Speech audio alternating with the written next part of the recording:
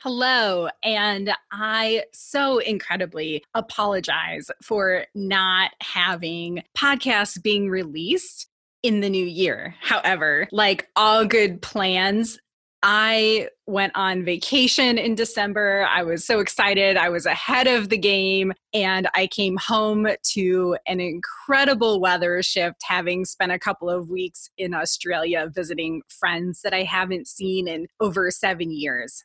And just got hit with the worst cold virus. And my voice was horrible. And I just really felt under the weather. So apologies for the delay in getting you the high quality content that I know you've come to appreciate here from Beyond the Stethoscope podcast. But with all of that said, I wanted to give you a quick update on all the amazing things to be expecting from Beyond the Stethoscope, and also get the show notes directly to your email inbox by going to pawsconsulting.com, PAWS consulting.com/show notes, all one word. And there will be links right there in the show notes. No worries if you weren't able to jot that down.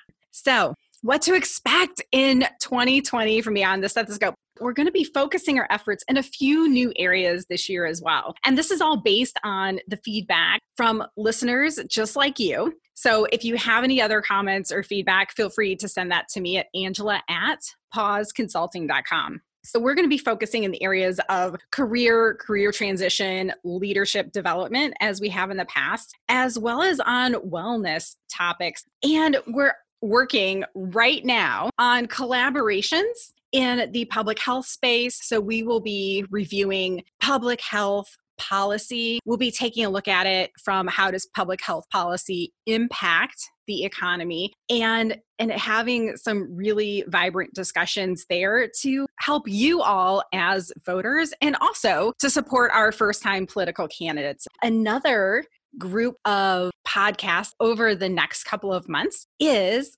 on my journey to write a book. I have been asked by my publisher to podcast on what it's like to write a book.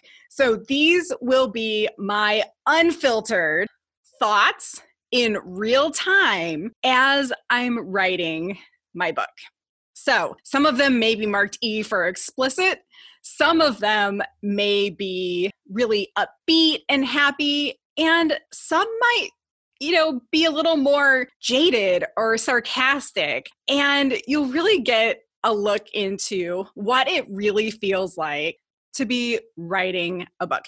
And I know so many of you are actually thinking about taking on this endeavor as well. So to start us off, I thought it would be great to revisit the episode with Sarah Gardner on publishing and publishing houses. How can I start this podcast series without first talking about how to find a publisher? Where do we start?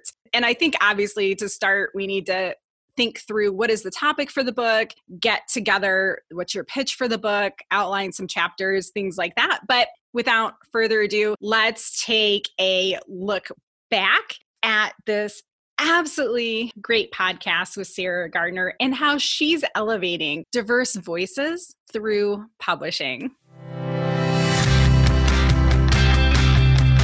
Welcome to Beyond the Stethoscope, the podcast for veterinarians, healthcare providers, and busy professionals who want actionable, implementable solutions surrounding work-life balance, accomplishing your goals, and living your dreams. I'm your host, Dr. Angela Demery. I am super excited to continue my series on entrepreneurship with busy professionals who are living the life of their dreams. We are here today with Sarah Gardner, the founder and editor-in-chief of Nanny Goat Press. For the last 2 years, Nanny Goat has served as the community bookseller for downtown Louisville, and they are making the leap into Median Press Publishing. As a multimedia storytelling startup, they seek to give creative equity back to the storyteller and promote underrepresented voices. Well, thanks so much for joining us today. Sarah, can you share a little bit about your career path with our listeners? Well, thank you so much for having me. I'm excited to speak with the listeners and with you, Angela.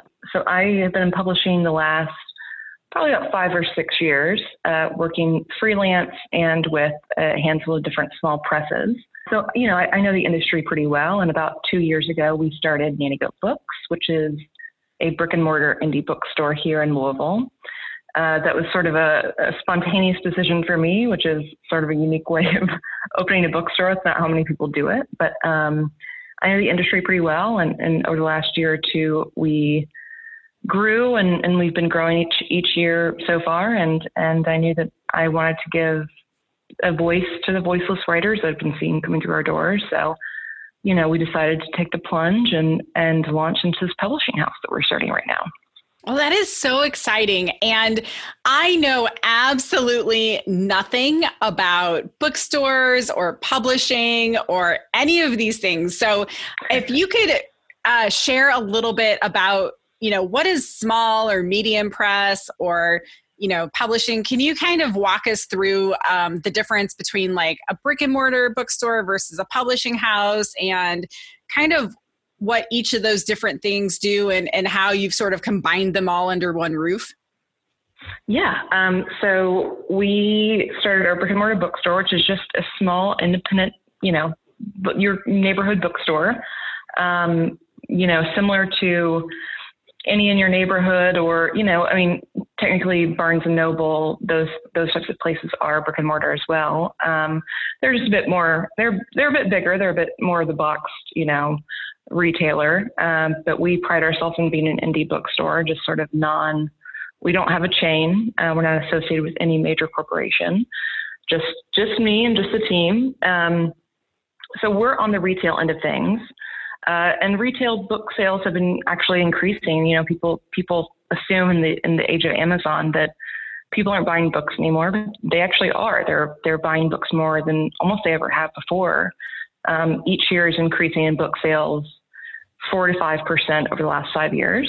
So we're seeing a huge uptick in people who actually want to read and people who actually want to buy and purchase physical copies of books, but also ebooks and audiobooks and podcasts and everything under the sun. So that's where the publishing house comes in. While we have a retail outlet, we are also working to gain the publishing side of things. And, our tagline has kind of become, we want to revolutionize and disrupt the way stories are told and sold. We want to tell stories across a huge platform. One story can go in every different direction, whether it's YouTube, whether it's an audiobook, whether it's a physical print book. We have self-publishers. With the age of Amazon, we introduced the small publisher, which is a self-publisher, which is just someone who submits their book to Amazon totally for free. Oftentimes they are unedited. Oftentimes they have covers that kind of make you cringe. They have a good story a lot of the time. So they just don't have the ability of a major publishing house to have the editors in-house, the cover designers in-house, So they don't have a team behind them. We're trying to bridge that gap and say, we can get you the professionals who know how to do that work while also keeping it economically feasible for you to make money on your book, which a lot of self-published people in small presses do make a lot of money. So we're trying to bridge that gap between what is the income diversity between those two without being as bloated as a major publishing house. Yeah, that's really interesting. And I know so many of us hear about these authors with these $100,000 a year book deals, or the $100,000 book deals, probably not per year, but some sort of a crazy advance. And we're all just kind of eyes wide open and head spinning. And can you sort of put that into some sort of tangible explanation of what that actually looks like to the author, or for, the life of that book? Or, is that like a once in a lifetime thing? Does that happen pretty regularly? Is that when you say, these publishing houses are so bloated and they're giving these huge advances, like how does that actually look and feel to an author? Yeah, absolutely. We hear all the stories of someone like Nora Roberts or, James Patterson or Stephen King, who are worth literally hundreds of millions of dollars. I mean, Nora Roberts is one of my favorite stories, in that she was, I believe, in her 40s when her first book came out, and she's now worth over, I think it was $250 million. I mean, huge careers, huge successes, But for the average author will not make their money back on their advance. The majority of authors never make their advance money back. So the way an advance works is, a publishing house says, we think you can sell this many books. We're just going to give you like sort of an upfront, because for a lot of authors, it's the first paycheck for 2 to 3 years of work that's gone into the manuscript. So they say, here is your first paycheck for this book. We hope you'll make more. We think you will make more, but we recognize that you have not had any income on this work in probably about 2 years. So here is our check to you, and advance typically is probably around the 10 to 50,000 range for most authors.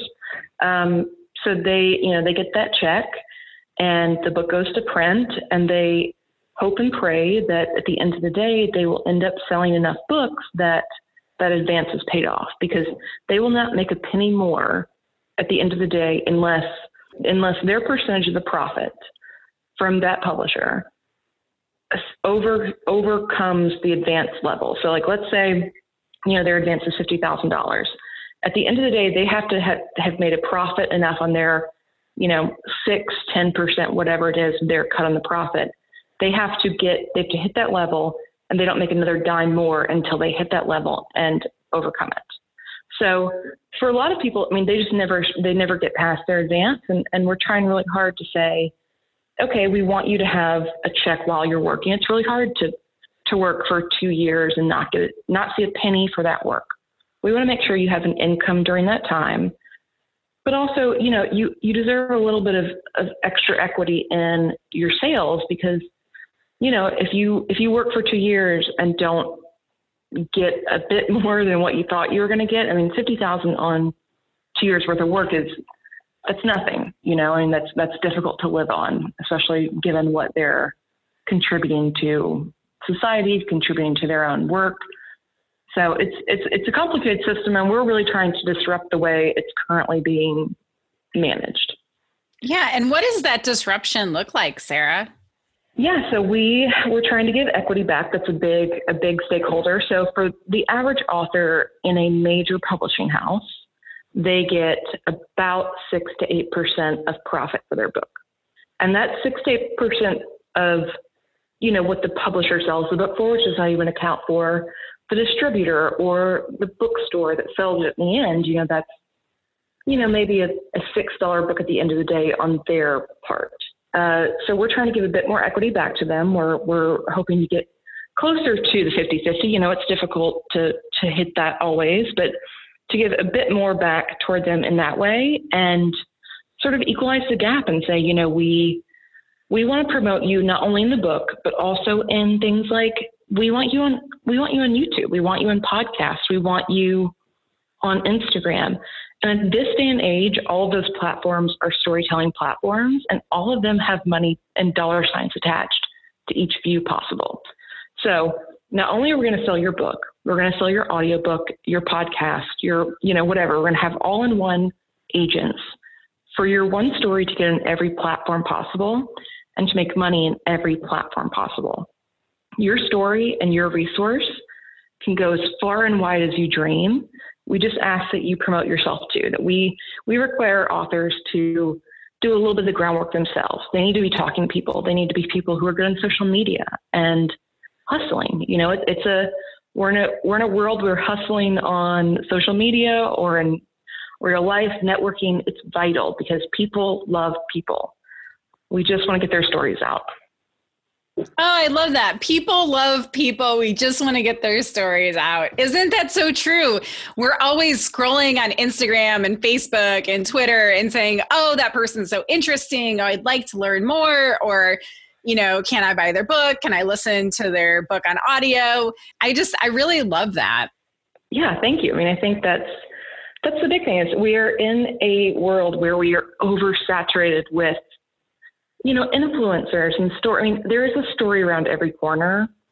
What I think my readers and our listeners and the people that follow, our brand want is a curation. They want to know, okay, this has gone through our test. These people they don't have a ton of typos in their book. They're not, lying to your face. Like, they have passed all of our standards. Here's our stamp of approval. And in a world where you are oversaturated with stories, like, here's what we recommend. And I think, at the end of the day, when I sit down with a book, all I want is what my friend has recommended me, or I want to hear what the person I trust has recommended me to read. Because, it's hard to choose when you're in, when you have 1,000 options at your fingertips, but you want that personalized recommendation, So, Sarah, that's such a fantastic thought. And, you mentioned, or I mentioned in your bio, that you want to elevate underrepresented voices. Can you give us an idea of what that looks like, or whose voices are underrepresented right now, and how we can elevate those stories? Absolutely. So, at the moment, we're in a world where stories are, we have a plethora of options to hear stories. That even today, no matter how many advances we've had in civil rights and in gay rights, like, we don't have enough queer authors. We don't have enough writers of color on our shelves. It is difficult to get the major publishing houses still, which traditionally look a certain way, and they always have, to take a chance on someone. And when they do take a chance on an underrepresented author, they're kind of the golden ticket. And I'm using air quotes there. I hope that was, they're golden ticket who, they're their path to say, well, we have this author, on our shelves. But there is really no major press that is focused on queer writers, writers of color, and honestly, writers who socioeconomically are not able to go to an MFA. An MFA has traditionally been the biggest way to get into a major publishing house. That is the standard to get you to Penguin Random House, to get you to, all of the, even Source Books, all the major publishers. They want a Master's of Fine Arts degree to get you into their system. But for a lot of people, that $100,000 to even get to that level is unheard of. That's not something they will ever be able to do. So we want to give their story a chance, because there are amazing writers who, just because the way they were, because of their lottery in life, they weren't able to afford a $100,000 master's degree.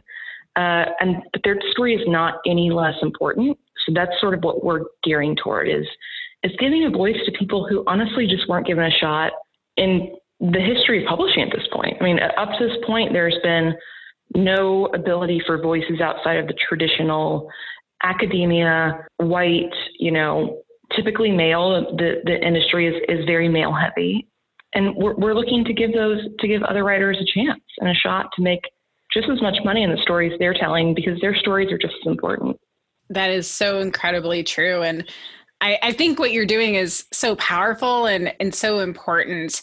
Just thinking a step further, you mentioned about giving authors a voice who are underrepresented or don't have the economic ability to go get that Master of Fine Arts degree. Are you also offering either writing classes or doing ghostwriting for those folks that have a really powerful story but don't really know how to write or aren't a trained writer in this traditional publishing house sense? Yeah, absolutely. I think that is one of the biggest things, that a publishing house typically requires a fully edited, complete to the T, all I's crossed and all T's dots, and back and forth manuscript that just says, here's my story, and here is what here we've gone through 10 edits. I've done every grammar class possible to get it to the best of its ability. They typically require that for even the beginning of their editing process and their publication process. And that's just not how most people work.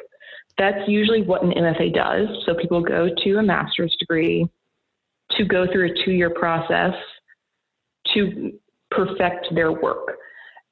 So people who cannot afford that master's do not have a 2-year system in which all they are doing is perfecting their manuscript. And we recognize that. And I mean, I've written enough. I've written for the last 10 years. I know that there are always things you can change, you can add, you can work on. A manuscript is never perfect and it's never done. So we're taking people, and if they have a good story, we will help them no matter what process they're in. Their story deserves to be told. So that is whether it is ghostwriting because they are just not talented at putting words to a page. Those are two different, telling a story verbally versus putting words to a page. Those are two very different talents. And we recognize both of those individually and equally. So if you are good at one, but you're not good at the other, we will help you. We will find people to work with you, to lend a hand, to guide you through the process, and then, partner with you to get your story to drag it across the finish line. It's important that at the end of the day, that each person's story is told, no matter what their ability is, what their education level is, where they're at in life. All stories deserve to be projected as big as we can possibly make them. So incredibly awesome. So tell us a little bit about if people are interested in what you're doing and the stories you're curating, how can they find you? How can they connect with you? Are there stories that have been through this process yet? Or are you looking for stories? So we are looking for stories. We are in a current open submission season. So anyone who has a story, who has anyone to recommend, anything at all, please let us know. All of our info is on our website.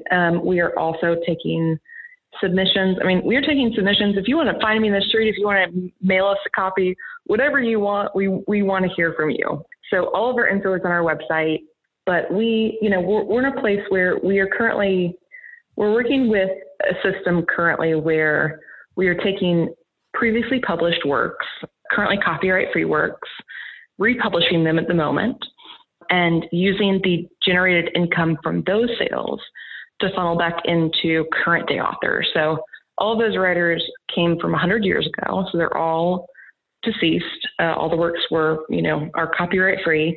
We're funneling that income stream back into current writers. So we have this amazing pot of history giving back to current storytellers. And we need some storytellers. So please reach out. We are launching a subscription service coming in 2020. We're going to be doing a Book of the Month Club, all the things. So please sign up for our mailing list. We have so much information coming, but also send us your stories. Let's get you published.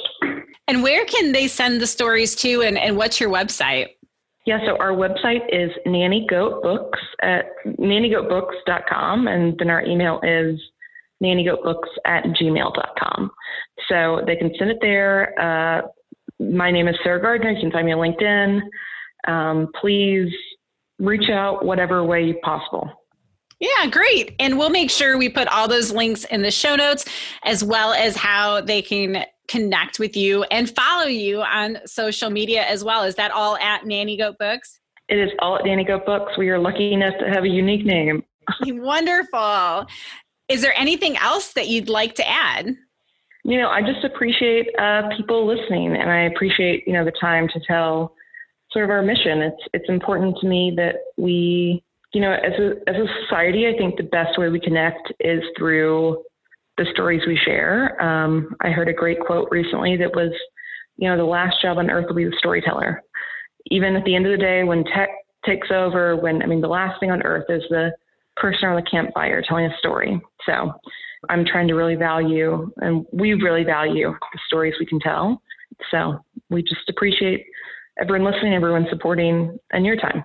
Oh, well, I absolutely love that. And I was just thinking about that the other day, about the stories that my grandma used to tell us and how we used to go out on the back porch and she showed us what the different plants were and what mint looked like and picked a leaf and showed us that we could eat it. In this day and age of technology, I feel like, are we getting so busy that we're not actually telling these stories and connecting at that level anymore? And so I'm really excited to have this conversation with you around that idea of the storyteller and that community and that connection, and how can we empower people to be able to tell their stories and elevate their voices. So very cool.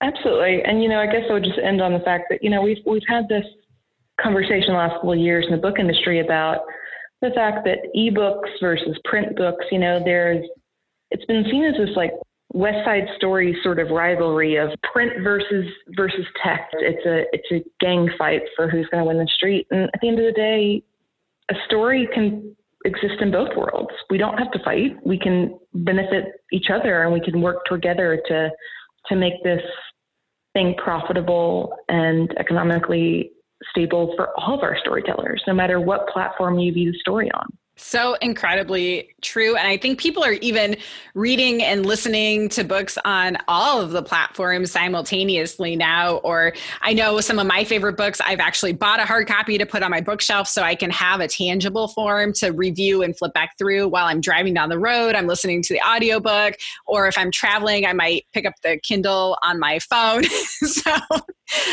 Exactly. One story goes in every direction. Yeah. Well, cool. Well, thanks so much for that. And now it's time for my favorite part of every episode, our 5 questions segment. Are you ready, Sarah? I am. Bring it on. All right. We know that the most successful and happy people have either a morning or an evening routine. What do you do each morning or evening that sets your day up for success? Well, I am a self-diagnosed night owl. I do not sleep usually before 2 a.m.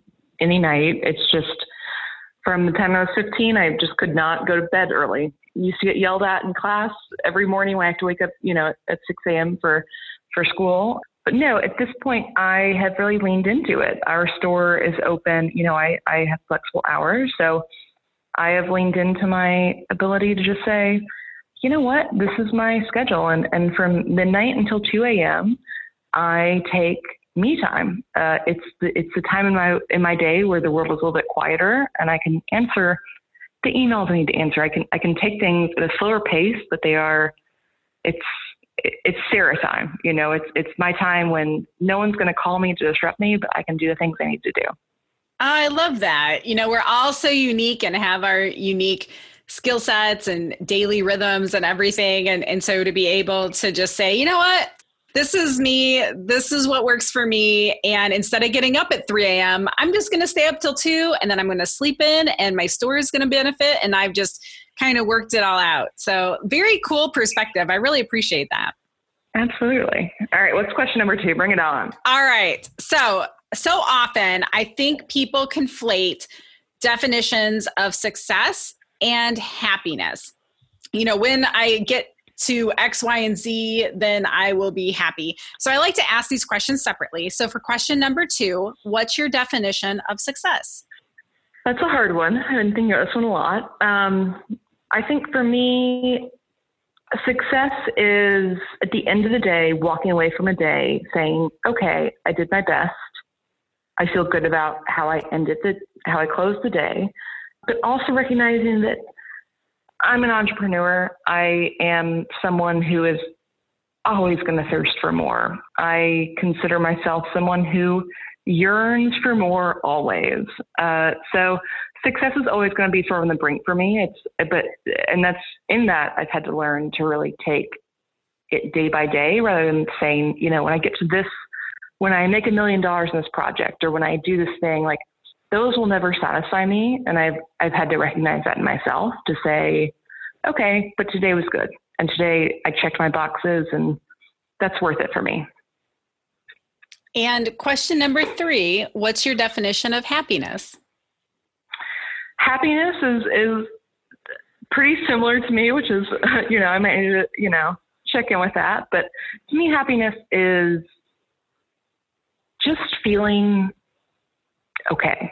I think happiness is that feeling at the end of the day when you walk out of your work, when you walk out of a meeting and the sun hits your skin and you just feel warm because you did what you needed to do, and you're okay with where you're at, and you can see a future, but you're also glad to just be in the moment. To me, happiness is just being in the moment and accepting it for what it is and valuing every second of the day. Question number 4, what do you know now that you wish you would have known 10 years ago? That's a good one. Honestly, that life goes on. I think we've all had our trips, we've all had our falls, we've all had our failures.